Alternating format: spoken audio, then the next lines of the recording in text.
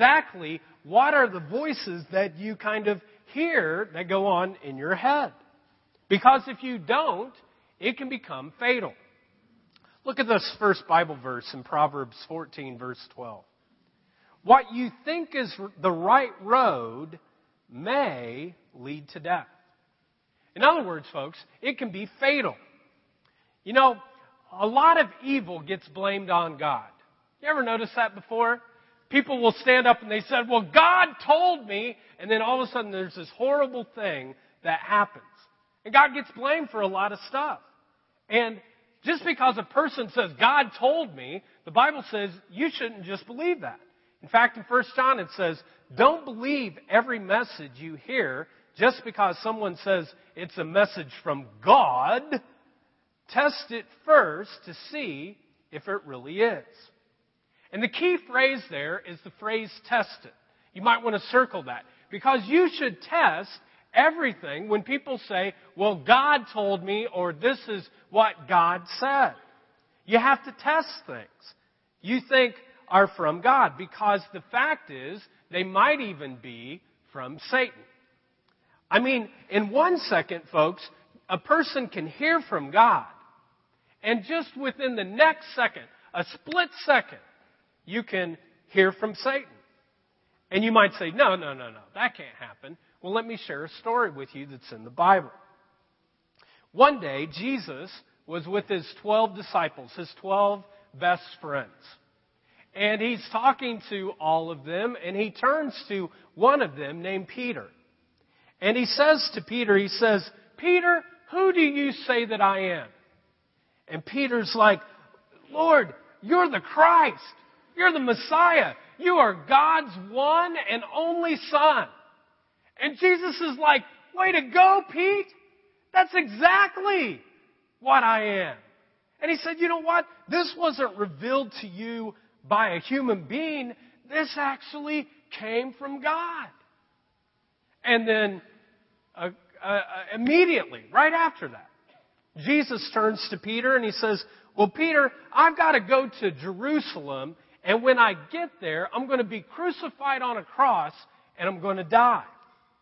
And Peter immediately says, no way, Lord. That's nonsense. Don't do that. That would be stupid. You can't let them do that. And you know what Jesus said immediately, right after he said that? He said, get behind me, Satan. So in 1 second, Peter gets it exactly right. And he's like, way to go, boy. Way to go, Pete. That didn't come from you. That came from God. Way to listen. And then in the second moment, he gets something from Satan. He says, that's not from me. That's not from me at all. That's from the devil. Folks, that's how quick you can miss things if you don't test things. 1 minute, you can be saying, God can be saying, you're right. That's exactly right. I'm so glad you listened to me. And in the very next moment, he can be saying, you didn't get that from me. I don't know where you got that from, People Magazine or something, but you didn't get that from me at all. That's from the devil. So the question becomes, how do we know when an impression, an idea, or a prompting is from God or it's not? And you have to test it. Jesus says this, anyone who wants to know God's will can test this teaching. In other words, he says, my teaching. And know whether it's from God or whether I'm making it up. Now let me give you the first test that you need to ask yourself, and these will all be questions. The first question is this. Does it agree with the Bible?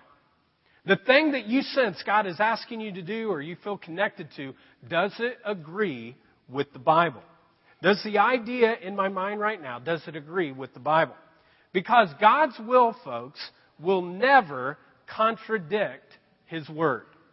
His will never contradict the words that are in this book. God doesn't say one thing and then do something else. He doesn't say one thing that He says is true, and then all of a sudden He turns around and He says it's not true. You see, God is consistent. He's always been a consistent God. God isn't moody, you know? God doesn't have these mood swings that kind of go back and forth. He doesn't lose it on a whim. Somebody says something, you're like, ah! Kind of like me last night with my two girls trying to put them in the bathtub, I was about ready to drown them. In Jesus' name. But he doesn't do that. He doesn't have that he loses it kind of thing. And God will never tell you a principle that is in His Word, in the Bible, and then contradict it and tell you to do something totally different. He won't tell you to ignore this book and then tell you, oh, it's okay, go ahead and disobey it. In Luke 21, verse 33, Jesus said this, "Heaven and earth will pass away, but my words will" what? What's the word say? Never. And that's the word you want to circle. That's the key word. It will never pass away. God's words are eternal. The earth is not eternal. The universe is not eternal. Your car is not eternal. Your house is not eternal. But God's words will never change. I saw a bumper sticker not too long ago. We'll put it up here on the screen. It said, "God said it. I believe it. That settles it." I'd like you to turn to the person beside you. Tell me, or we'll just do it as a larger group, I guess. Do you agree or don't agree with that? Turn to the person beside you. Kind of tell them, do you agree with that statement or don't? Okay? Oh, no one's going to talk? Oh. Okay? I have a feeling if we did a little survey here, most of you would say, oh, yeah, I agree with that. You know what? I disagree. And you know why? This is what I think the bumper sticker should say. God said it, that settles it. You see, folks, it really doesn't matter whether I believe it or you believe it. If it's true because God cannot lie. Now, I lie and you lie. Some of you are looking at me like right now, oh, the pastor lies? Oh. Well, I don't, Oh, come on. Okay, I lie, you lie, but God never lies. In fact, the Bible says this, it is impossible for God to lie. It's impossible for Him to lie. So God always tells the truth. Folks, if He told you to do something that was in this book, then He's never going to contradict it. So the question you have to ask is there harmony in what I sense God telling me to do with the words that are in this book? For instance, in the book of Romans, it tells us that we should pay our taxes. We are commanded as citizens to pay our taxes, it says in the book of in Romans, in the second half of the Bible. Plus, Jesus said these words, "Give to Caesar the things that are Caesar's, and give to God the things that are God." Now, if all of a sudden you get an idea, God told me not to pay my taxes. Could you please come up and tell me that too, No. If you get an idea that, God tells me not to pay my taxes, guess what? That wasn't God. That might have been bad food that you ate last night, but that wasn't God. Because God has already said in His words that you should pay taxes. He's not going to contradict that. Here's another one. The Bible says that sex is not dirty. Sex is not dirty at all. Sex is holy. You see, God invented sex. He created it. He said there is going to be this glue that connects a husband and a wife together, that they would be husband and wife for eternity. And many times in Scripture, God says sex is to be reserved only for a husband and a wife in the bonds of marriage. Now, you may not like that. You may not like that at all. But it doesn't make it any less true. Now, you might say, I'm going to go and I'm going to have sex with whoever I want, with whenever I want, whatever. That's fine. If you want to do that. But you didn't get that idea from God. That's your idea. Don't say, God told me to have sex with a person because God didn't tell you that. I mean, can you imagine going to a bar and that being your pickup line? You know what I mean? Hey, just wanted you to know, but God told me you're supposed to have sex with me, They'd be like, what? What are you talking about, I mean, it just wouldn't work. But you ever notice that before? When people want you to really believe or do something that they want you to do, they'll play the God card. They'll trump it every single time. And you just don't play that card, especially in dating. I can't tell you how many people I've counseled before where people are like, well, if they loved me, they would, I'm like, loved you? All you want to do is get a cheap thrill. You know what I mean? But if you want to honor that the whole way, that's what it says in the Bible. That sex is wonderful. It's holy in the confines of marriage. Now, the Bible says this also. Even if an angel showed up and said, oh, by the way, I have this brand new revelation. This thing that God's been doing with the Bible, that's like good, but it's kind of antiquated. It's a little bit out of date. I think we need to add something else, a different book, a new kind of perspective. God says, you didn't get that from me. And that's not right. In fact, in Galatians 1, it says this, let God's curse fall on anyone, including myself. Paul, one of Jesus' closest followers, says, let the curse even fall upon me who preaches any other message, even if an angel comes from heaven and preaches any other message. I mean, even if an angel came down and said, no, this book right here is not quite enough. We should add another book to it. Or we have some new revelation that we want to give to you. It says very clearly that that is not from God. And it says, let that person be forever cursed. Now, folks, here's the point. The majority of what God wants you to do in your life, the majority of that is found right here in this book. You don't have to read some other book, although other books are good. You don't have to try to figure it out all on yourself. You just start reading this, and all of a sudden, His will come into your life of what He wants you to be about. So, this spring, one of the things that we're going to do, I'm so convicted to you guys connecting with the Bible. We're going to do another kind of video with Chris for the 40 days leading up to Easter, where each day I'll kind of give a 2.5 minute devotional looking at a passage of Scripture so you stay connected. And today, if you don't have a Bible or you want to start a reading plan at the Connections table, we have those, and I'd encourage you to do that. So first test, does it agree with the Bible? Second test is this, does this make me more like Christ? Whatever this impression is, whatever this idea is, does it make me more like Christ? You see, Jesus, folks, is the standard for every thought, every idea, every philosophy, every opinion, every fad that I have. Everything I hold up against what Jesus is. Why? Because God's purpose for your life is to make you to look more like Christ. And we've talked about this many times. I mean, why doesn't God just take you to heaven? I mean, why doesn't He create you and then all of a sudden it's a one-way trip right to heaven? I mean, that would be the right way, right? Then you don't have to go through pain and hurt and grief and people, putting your name down and someone treating you like a junkyard dog, I mean, you wouldn't have to go through any of that if you could just be born and then immediately go to heaven. I mean, why does God, have you stay here for 80 years or so and deal with all of that? You ever think about that before?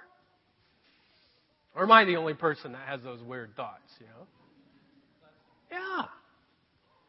Well, He put you here because this life is just a test, a trust, a temporary assignment of what you're dealing with.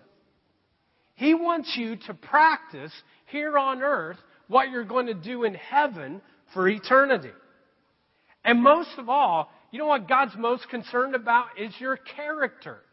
That your character would look like Christ. Tim Tebow's been the big talk of everything. And last night, man, he got drilled, didn't he? But I thought it was so interesting after the interview, or after the game, they interviewed him. And they asked him, they said, hey, what do you learn after this? And he's like, sometimes God teaches you more in your failure than you do in your success. And whether you like Tebow or you hate Tebow, I'll tell you what, the thing that I'm amazed with is his character has stayed exactly the same, whether he was third string, second string, first string, most popular athlete. Because, see, what he's realizing is what God is most concerned about is my character. And God is concerned with your character more than anything else. There's always going to be problems. There's going to be difficult things. How many of you would agree that this life is tough? Anybody? Yeah, everyone's like, hey man, I'll vote on that, Yeah, this life is tough. It's hard. It's not easy at all. And the reason is because nothing on this planet is perfect. Everything is broken. Every single person, including the guy on this stage, is broken. Every mind is broken. Every relationship is broken. There is nothing that is perfect. There is no perfect marriage. There is no perfect economy. There's no perfect church. This church is very imperfect. If you're perfect and you're here, you should go find another church. Because this is not the church for you. We are very imperfect. There's no perfect country. And why? Because we all sin. We all do things that we want to do and not what God wants. Now, heaven is going to be wonderful. It's going to be an amazing place full of fun. There'd be immediate suicide right now if we realize how amazing heaven is going to be.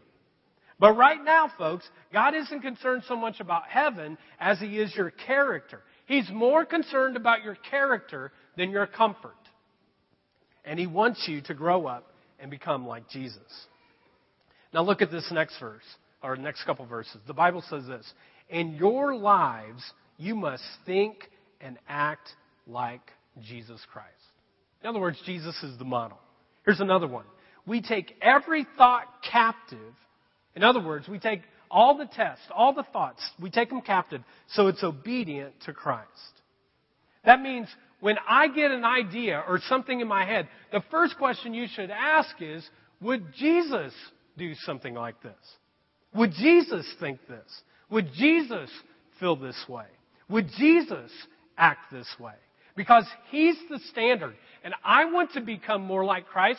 And you're here, even if you're here for the first time and you're not sure about this whole God thing, something brought you here to seek to go, maybe this Jesus thing is a way I should live my life. So we have to ask the question, what is Jesus like? And maybe just as important, what is Jesus not like? James 3 tells us this: if you harbor bitter envy and selfish ambition, such wisdom, in other words, thoughts, your ideas, that is of the devil. But the wisdom that comes from God, those ideas, those thoughts from God, is pure, peace-loving, considerate, submissive, full of mercy, impartial, and sincere. Now, the guy who wrote this was named James. He was actually Jesus' brother. And a brother and sister really know what you are like more than anyone else. I mean, like, you might be able to fool other people, but they know what you're like. And James says, hey, this is the way Jesus was, and this is the way that Jesus wasn't. There are two things that you can know, you can get an idea is from God, and there are 7 things here that you can know that the idea is from God, and 2 things that are not from God. So let's look at these first 2 things that are not from God. The first idea, he says, is not from God, is if it's motivated by bitterness or envy. If there's bitterness or envy connected to whatever your thought is, folks, it's not from God. What does that mean? If I get an idea that I'm going to get even with this person, I'm going to get some revenge towards this person, I'm going to retaliate towards this person. I mean, if I'm thinking to myself, well, they hurt me, now I'm going to hurt them back. I know exactly how to hurt them. I know how I'm going to embarrass them. I'm going to make them, the spotlight and just pull it out from underneath the carpet from them. I know how I'm going to hurt them. This idea is not from God. It says it came from who? It says the devil. an idea to retaliate, to get revenge, to get even. This does not come from God. He also says, if it's based on envy, it's not from God. If I say, I'm going to buy this new pair of shoes and shirt and pants, and I'm going to make everybody else envious of me, guess what? It's not from God. I'll never forget, in 7th grade, I wanted everyone to be envious of me. And so they had these little shirts that had alligators on them. And I went out and I got a yellow shirt. And I walked into school thinking, oh, look at me, yellow. You know what, alligator? You know what that means? That means all of you that have penguins, you suck, you know? And all of you that have alligators, that's what it's about. And I wanted to make everybody think, well, I don't know where that was from, but it wasn't from God. It was evil. It was not from Him. We do this as adults. People will go out and they'll buy new cars, and then you ever see them? You know, they drive. People with a new car, they don't drive like people, you know, like us that have used cars. They drive like this. Because they got a new car. You know what you got? A crap car, you know? And they want to let you see that. And they show it off. And God says, you didn't get that idea from me. It came from Satan. That's his wisdom. If the idea is motivated out of selfish ambition, it does not come from God. God doesn't give you self-serving ideas. Ideas that just affect yourself. I can come up with plenty of those on my own, you know. I don't need God to help me with that. I can do that. I mean, if you think of something like this, that you come up with plenty of this idea that, you know, I can get filthy rich and everybody's going to worship me. And I'm going to be the king of the heap, the top dog, and everyone's going to be jealous of me and envious of me, and I'm going to make so much money. If that's your thinking, if that's the thought that's in your head, you didn't get that idea from God. God says, you didn't get it from me.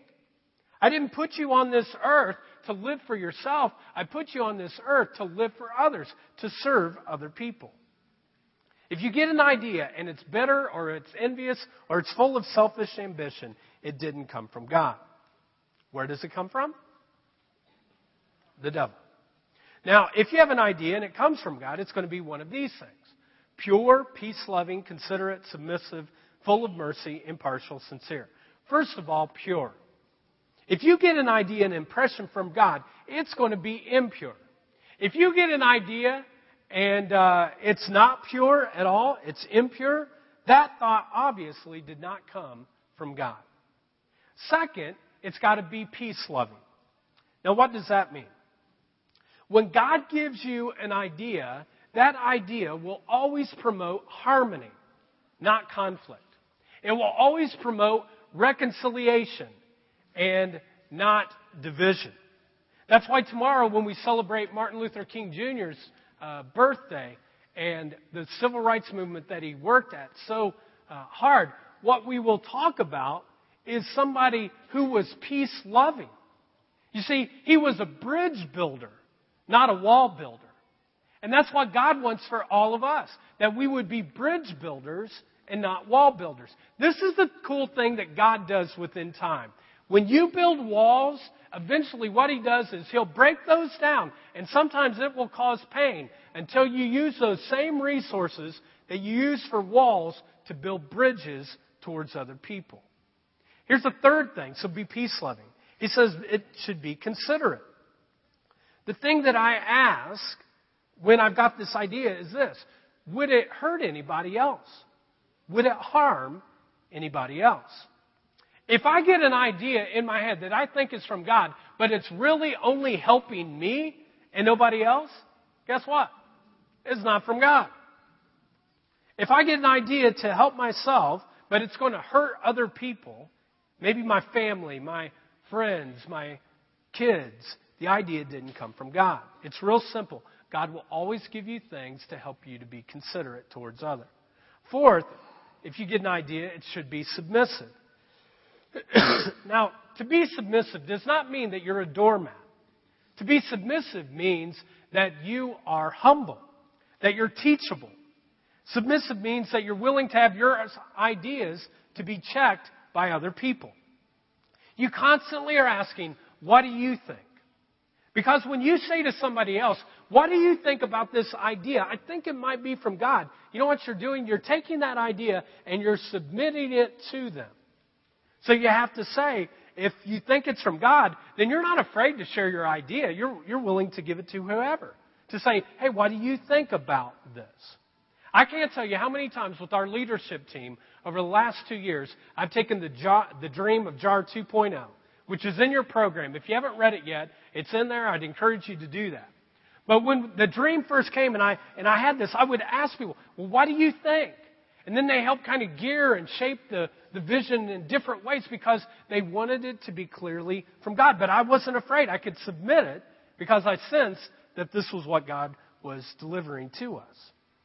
Now, for you married guys, those of you that are married, if you get an idea in your head, or if you've got a girlfriend, if you get an idea in your head and you don't want to share it with her, you kind of want to keep it to yourself, guess what? It ain't from God. I can't tell you how many times I've heard guys go, man, I had this idea from God, and I just went out and I just bought this brand new car because God told me to do it. And they never told their spouse. Wives in the same way. You don't really want to check it out with your husband. You want to just do it on your own rather than talking to them. For instance, if you go, you're in the store and you're like, should I buy this? Well, absolutely I should buy this. And you don't talk to them about that. That's not being submissive. That's not being humble. That's not having a teachable spirit. So it's not from God. If it's an idea from God, the Bible says you're willing to submit it to other people to have it tested. The next thing is it should be full of mercy. Full of mercy. Now, what's that mean? What does that mean when an idea is full of mercy? It means that if the idea is from God, it's going to make you to be able to forgive people around you a lot easier. It's going to make you more gracious towards other people. I mean, if God has forgiven me so much, then I don't have an issue forgiving the other people around me. And if God's been so gracious to me, I don't have an issue being gracious to the other people around me. If God has cut you slack in your life, which He has, then why don't you cut slack for your spouse? Why don't you give some slack to your friends? Why don't you give some slack to your kids? If God's been gracious to you, you're gracious to others. True wisdom, wisdom that comes from God, wisdom that's not demonic, that doesn't go in some other way, but God's wisdom is full of mercy. I was thinking about this week. Mercy finds the beauty in every other person. No matter how poor, ugly, whatever is going on in their life, bad attitudes, whatever, you find the beauty in that person. I mean, it's so easy for us, isn't it? To find somebody and go, well, she is da-da-da-da-da, and she is da-da-da-da-da. Or, man, that dude right there, you know what? I don't like it. I'll tell you why I don't like it. He looked at me the wrong way. We were playing basketball. I don't like it. What? Find the best in people. It's easy to look at people and to think of 5 things that you don't like about them. And it takes no brains whatsoever for you to criticize. You can get a monkey to criticize. Anybody can criticize. But to find something that is intelligent, full of wisdom and maturity, that takes a person who looks at a person and says, this is what's good in that person. This is what's beautiful. This is what's honorable. This is what's good. Finally, James says this, God's wisdom is impartial and sincere. This means that you don't manipulate other people when God gives you something. God gives something, you say, well, God told me, and then you try to manipulate where they're at. You see, that word sincere and impartial comes from the word hypocrite. And all of you know what a hypocrite is, right? It's not the person sitting in your seat. It's the person sitting beside you, right? Yeah. You wear a mask. You're fake. You're not very authentic. You talk with one group this way and you talk with another one a different way. And so you get this thing from God, and inside of you, you put on a face towards one person, not towards the other. And God says, if you do that, that is not from me. What you do is you are the same, consistent no matter what. You don't play the God card. You're sincere. You're impartial. Here's a third test. Does my family confirm this? Does my church family confirm this. When you get an idea or an impression from God, you should talk to some other believers that are around you. You see, typically what we do is we don't talk to other godly people. We try to get people who think just like us. So they're always going, good job, it may be ruined your life, way to go, hey, wonderful. And you're like, oh, they're so good friends. No, they're not. Now you might ask, well, why is this important? Because you were created to live life alone. You were to do life in relationships with other people. And so you don't mind going up to other people and say, hey, I got this idea. What do you think about it? This is why it's so important that you stay connected with the church family. You see, many of us have great track records when the first of the year starts, and then all of a sudden when June comes, we're like, oh man, I got to take a break, you know. Whew, I'm 5 months strong, you know. And then all of a sudden summer comes and life gets weird, and all of a sudden and then fall comes and people are connected again. You need to stay connected throughout the year. Why? Because it helps you to grow.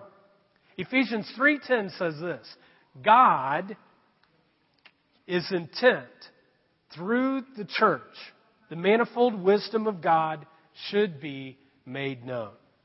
God's intent is that through the church, the manifold wisdom of God should be made known. Through the church, wisdom is made known to all people. Jesus didn't just die for you, He also died for the church. And when He died for the church, He said, that's where I'm going to give the best wisdom that I know to give at. So you genuinely then need to have people around you that you're willing to give ideas to and to say, you know what? Hey, what do you think about this? And when people confirm it and they say, yeah, that sounds exactly like something that Jesus would do. You should go for that. That makes sense to me. Or if you say something and they're like, I'm not so sure. That doesn't sound quite right. That's what's important. You see, sometimes what happens is we get this crazy idea. I've seen it multiple times in marriages. Someone will come up to me and say, well, God told me to get divorced. Who? The one who said, I hate divorce. Whether you're divorced or not, that's not the issue. God's grace is full in everything. But don't put it towards God, you know. And you're like, what? No. And he says, if you get a crazy idea and there are people around you, that's what's important. Then they can help you to say whether this is from God or not. So you just throw out the idea that may not be and you keep going forward. What I'm saying is, if you have a question, you're not afraid to give it to other people. Or you have an idea or a thought, you give it to others because you're not afraid. He wants to save you. Folks, that's the thing. God doesn't just want to save you so you get to heaven. He wants to save you so you have abundant life while you're here on earth. Look at this next verse. He says, the wisdom of the righteous can save you. Why can other people who are righteous save you? They can save you time. Some of us spend so much wasted time going down wrong paths, and if we just ask some other people, we could save a lot of time. We could save a lot of pain. You could save pain from other mistakes. I mean, I don't know about you. This is the best way to learn from failures. Learn from other people, right? Don't make the failures yourself. Learn from the failures of other people around you. And confirmation of other believers will help you not fall into embarrassment, not fall into your reputation being messed up, not falling into your life being dejected. That's how important it is to get advice from other people. You see, one of the biggest mistakes that most people make is, first of all, they don't have godly people around them, and so they never get advice from them. Or two, they have godly people around them, but they don't listen to them. People kind of tell them things, and they're like, I'm going to do my own thing. And this is why every single one of us in our lives need a particular thing. Anybody want to guess what it is? A small group. You need a group of people around you so that you're not out here living on your own, but you're living in community with other people. And many of you are in small groups, but not all of you. And if you're not, why not? It could save you time. It could save you pain. It could save you so many things. Sign up today at the connections table. Say, hey, you know what? I'm going to give this a chance. 2 times a month, where you got a group of people who love you and want to encourage you and to say, hey, I can bounce some ideas off of them. The Bible says this: in the multitude of counselors, there is safety. In the multitude of counselors, there is safety. So if you want to make fewer mistakes, you get godly advice from a small group. Here's the fourth question. Is it convicting rather than condemning? If God gives you something, is it convicting rather than condemning? The problem is, and I was thinking about this week, many of us get these two words confused. What's the difference between being convicted of something and being condemned about something? Well, conviction comes from God. And the reason He convicts us is so that we would change. So if I say something to my kids that's way off base, or I say something to my wife that's way off base, God comes and convicts me and says, you shouldn't say that, Chris. That's conviction. And the reason that God corrects you, folks, and disciplines you is not so that, He can put your life down and you can have no fun. Just be this person that comes to the jar and goes, I go to church, but God is always convicting me of stuff. And it's just horrible. Ugh. Go Jesus. And then you do that the next. That's not what He's about. Not at all. He convicts you because He wants to grow you and doesn't want you to have pain. He wants to develop your character. Conviction is something that God is saying in my life that needs to change. There's something in my life that needs to change. On the other hand, condemnation, folks, is what comes from Satan. Condemnation comes from Satan. It's motivated by Satan's hatred towards you. He wants to devalue you. He wants to attack your value and say you're worthless. And when you're going through life and you have these things in your head like, I'm worthless, I'm no good, I'm useless, I'm not worth anything. Folks, that's not God's voice. And there are churches sometimes that will preach that. Oh, God is going to tell you that you're worthless. Whatever church that is, that's not the church that Jesus died for. That's never words that come out of His mouth. That is from Satan. And the reason I know this, that those things are not from God, but they're from Satan, is because in Romans 8:1 it says this: there is no condemnation for those who belong to Christ Jesus. In other words, if you belong to Jesus, He will never condemn you as a person. Why? Because you're His child. He loves you. Folks, God does not speak with a voice of condemnation. So anytime you feel that or your value's going down, that's not from God. That's from the evil one. In fact, like I said earlier, God will never attack your own value as a person. Satan does, but God doesn't. Now, will God point out your sin? What do you think? Of course He will. He doesn't want you to be hurt. But He'll never attack your value. You're His child. He loves you. He wants great things in store for you. Revelation 3:19 says this: when God speaks into my life, I know that He speaks because He says things like this: those who I dearly and tenderly love, I tell their faults, and I convict and I discipline. So be earnest and repent, changing your mind and attitude. That's how God speaks. This past Tuesday night, we had a meeting of some of our leadership, and I was sharing with them about the dream of JAR 2.0. We were talking about the excitement of it and steps that we were going to take. And my wife was there also, and we got done, and I'm like in the presence of God, and I'm feeling so great. And I get in the car, and I'm driving home, and she calls me and says, hey, we got a friend who's sick, so I'm going to go there, and so can you relieve the babysitter and then watch the kids? I'm like, oh, yeah, no problem, I'm just full of God. And I get there, and I switch out the babysitter, everything's good, and I get the girls ready, and then I walk into the kitchen. And there are dishes all in the sink. There is macaroni on the stove. And in my head, I'm thinking to myself at that point, this is Jennifer's issue. I don't know what she was thinking, but this is not my issue. Why did she not get all of this done? And you know, by the way, I'm tired of always having to clean up after her. That was all playing in my mind. And immediately I felt this attack that said, you call yourself a pastor? How could you act like you just stood up in front of all these people and said how amazing God is and God's going to do all this stuff, and you're acting like that? You can't be a pastor. The dream of JAR 2.0 will never happen because of that. Condemnation. But guess what my memory verse was this week? Romans 8:1. There is no condemnation for those who are in Christ Jesus. And I just kind of said that scripture to myself, and all of a sudden it went from Satan trying to condemn me to God trying to convict me and say, Chris, why would you act like that? Jennifer got all the dinner ready, got everything ready, and you can't clean up dishes for her? You can't serve me by serving her? That's wrong thinking, Chris.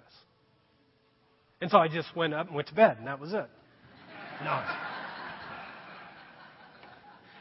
I cleaned all the dishes. I got everything ready. I mean, I was like Rachel Ray when she walked in, you know, like that. You ever see her? Everything looks so clean and nice in Rachel Ray's life. Now, I want to tell you folks, I don't immediately do that. There are many times that the dishes are like that, and I do. I walk upstairs. But this was one of those moments where I was convicted. And this is the thing with conviction. God's conviction will only stay in your life as long as you wait to repent. So if you don't confess or you don't repent for a month, His conviction is going to be in your life for a month. 6 months, 6 months. A year, a year. But if you immediately say, man, this is wrong thinking. I'm so sorry, God. I'm wrong with this. All of a sudden the conviction goes away and He goes, that a boy. Way to go. That a girl. Way to go. And you do it. The scripture says this. Satan is the accuser of believers. Satan wants to accuse you. When it comes to sin, have you ever noticed this? Satan will minimize it at first, and then once you screw up, then he will maximize it. You ever notice that before? Before you sin, he's like, it's no big deal. Everybody's doing it. Go ahead. God doesn't care. It's good. Don't worry about it. And then the minute after you do that, Satan's like, how could you do that? You just went to the jar on Sunday and you did that? Oh, you're horrible. What are you thinking? That's how Satan speaks. So what do? Immediately, once I hear God's voice come into my life, go, no. You confess. You give it back to Him. Here's the last thing. Last question you need to ask. If you sense an idea or a thought, do I sense God's peace about it? Folks, if you feel overwhelmed, if you feel anxious, if you feel, just really frustrated, it might be about money, it might be about a relationship, your kids, but you sense God telling you to do something, but there's no peace about it, that's probably not His voice, and you're in the way. The Scripture says this, God is not the author of confusion. He doesn't confuse us. If that's what you're sensing, it's probably another voice, but it's not from God. I mean, those of you who are parents, you don't want your kids to feel pressured. You don't want them to feel anxious. You don't want them overwhelmed to do something, do you? You want them to do it out of a sense of, wow, this is the right thing to do. I feel peace about this when I obey my mom or dad in this way. And God's the perfect Heavenly Father. I mean, if you want that from your kids, don't you think your perfectly Heavenly Father wants you to feel His peace? So do I sense God's peace in my life? You see, folks, 90% of what God will give to you is encouragement. Encouragement.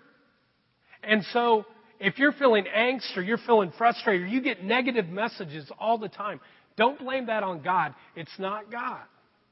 I mean, if you're trying to figure out what God wants you to do and you're feeling anxiety and worry about it all the time, whatever the decision is, something's got crossed up. The Bible says this, don't worry about anything.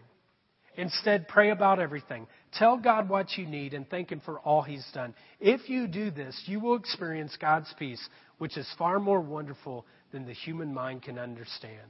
His peace will guard your hearts and your minds as you live in Christ Jesus.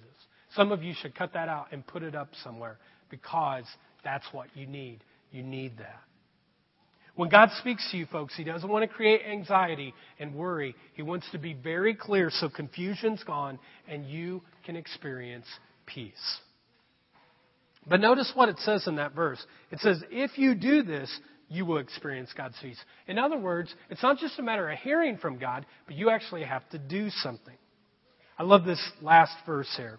It says, if you want to hear from God, you'll do these three things. Listen to this advice.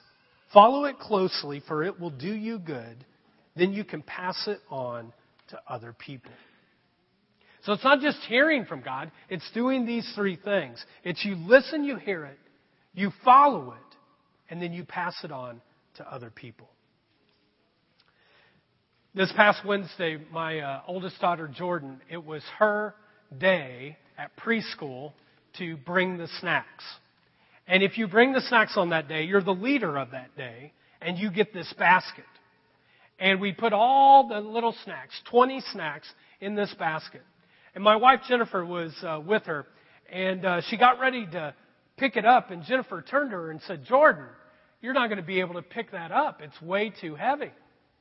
And without even pausing, Jordan says, I know, but God can. He's a lot stronger. And so my wife, being so wise, said, well, how do you know that, Jordan? And she said, well, He told me. Why is it, folks, that kids get it so easy, and as adults, we make it so confusing? I mean, a kid is so open and free to say, you know, whatever you say, God, I'll do it. And as adults, we worry, doubt enters in, and all of a sudden, we don't stay connected. And what is it? What's the problem that gets us disconnected from us and God? Well, the problem is, folks, is sin. It's just the things in our life that disconnect us from God. And that sin could be in a relationship that you have. It might be in some habit that you're holding on to.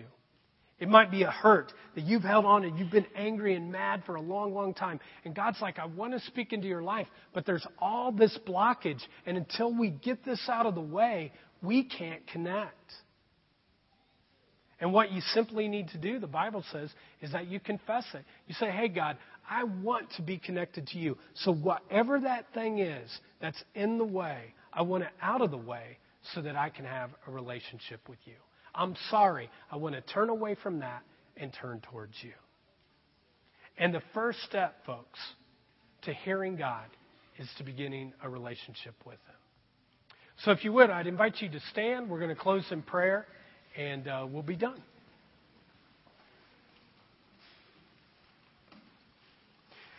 And I'm going to pray right now. The first prayer is kind of, if you've never heard from God before, you've never really had a relationship connected with Him before, that you just kind of pray along this prayer, not out loud, but just kind of to your heart. And then we'll kind of have a second prayer for those that, man, I accepted Christ, but I'm just not there. So let's pray.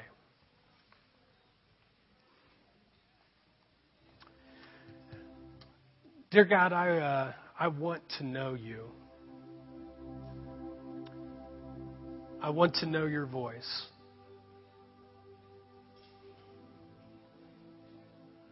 I want to know what you want me to do with my life.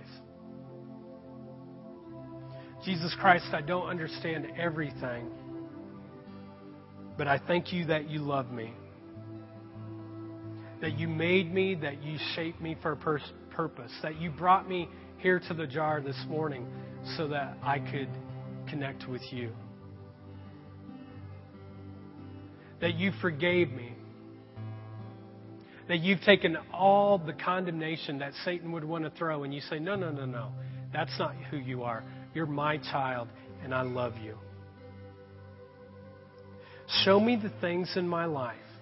You can say this. Show me the things in my life that are keeping me from hearing you. I confess them. I want to get rid of them. I want to follow you. I want to trust you from this day forward. I ask you to accept me into your family and help me to hear your voice, God, and to experience your presence throughout this week. And I just pray that right now, God, for anyone who prayed that prayer, that you, God, would speak to them this week. Let them know that they're your child who you love. And for the rest of you, maybe you've already made a commitment, you've opened yourself up, that you would say this prayer. Dear God, this week I want to hear from you. More than that, I want to do what you tell me to do. I'm choosing your way in advance. I want to pass on what you tell me to other people so I can grow. Help me to use these 7 steps this week as I listen to you. I pray in Jesus' name. Amen. Have a great week. Know you're loved in this place. If you'd like prayer for anything, our prayer team will be up here. Come on up.